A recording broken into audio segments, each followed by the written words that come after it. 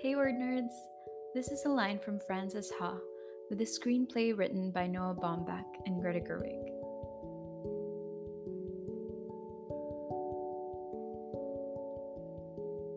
It's that thing when you're with someone and you love them and they know it, and they love you and you know it. But it's a party and you're both talking to other people and you're laughing and shining, and you look across the room and catch each other's eyes.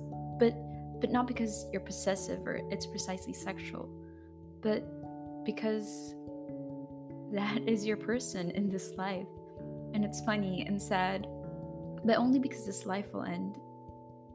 And it's this secret world that exists right there in public, unnoticed, that no one else knows about. It's sort of like how they say that other dimensions exist all around us, but we don't have the ability to perceive them. That's that's what I want out of a relationship. Or just life, I guess.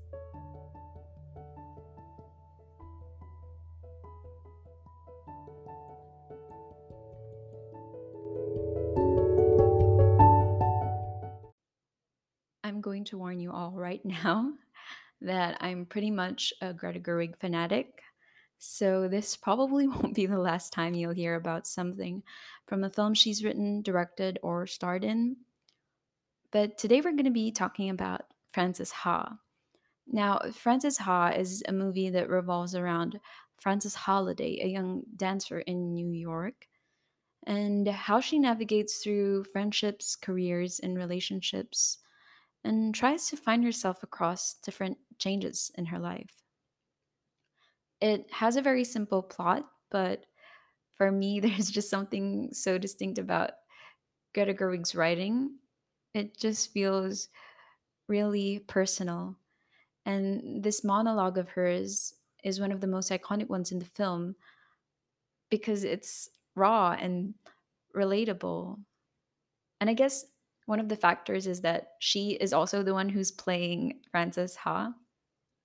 So maybe being the actress and the writer gives that performance so much more depth and makes it even more powerful for those who are watching it. And I especially love how there's an unexpected payoff for this line later in the film. But yeah, let's dissect the monologue, shall we? Um, you know how in movies they exaggerate the first time you see the one, like time slows down, and when you're in love, we get these montages with really nice background music, and big romantic gestures are shown and dramatic scenes when things are heading south. But actually, moments of love can also be quiet and stolen moments, like the one that Francis narrates. Just looking across the room at a party, watching the person you love, seeing them shine. Then comes the most rewarding part, them looking back and smiling. And those smiles can be so telling because, as she continues, you speak a secret language with this person and you have a secret world going on while all the rest of the things are going on. It's cool to imagine that there are probably a bunch of secret worlds colliding in one room, a bunch of different dimensions, with everyone sharing their own secret stolen moments with other people. And it made me look back on the times that I was lucky enough to experience something similar. And I can truly say when I feel this feeling for someone, I know that this person is special and will always be a special part of my life. But I especially like the concept of building worlds with people because I think it's just so interesting to view relationships as something like landscapes, something that's a bit more concrete, physical, and expansive. We often use words like love and connection and all these very abstract terms, but when I think of a world, it feels tangible, like I can touch it with my fingers. Love can be a sweater that's left in someone's closet, or connection can be that pat on the head that your partner always gives you before they leave.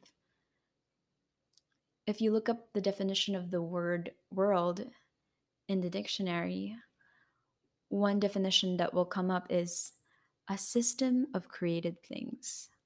And that blew my mind because what is a relationship but a bunch of created things? Conversations, created memories, created plans, shared habits. Your system can include your schedules or your favorite things or that restaurant you always go to. In the case of Francis, it's that created language, those signals and cues that you guys give each other and that you know only you will understand. A world can be that apartment you filled up with things you love and junk together. You share ideas and experiences and time and space. And I just really loved exploring that idea and the fact that because it was worded like that, it prompted it in my mind like that visual of a world or a dimension that two people share. And that's the thing I love about good writers. They give you words for feelings and thoughts that you've always had, but have never known quite how to express. And sometimes they string together words in a completely different way, which makes you reinspect such a simple idea. And this monologue made me think about the people who say, I love you, you're my world. And it's not that I think that what they're saying is not genuine or not sweet. It is. But for me, it would probably be more meaningful if I were to hear someone say, I love you and I love the world we built together. Because I want to be an active participant in creating a universe with someone. Wouldn't you? Well, those are just my 2 cents on it. Here's Frances Halliday's words once again.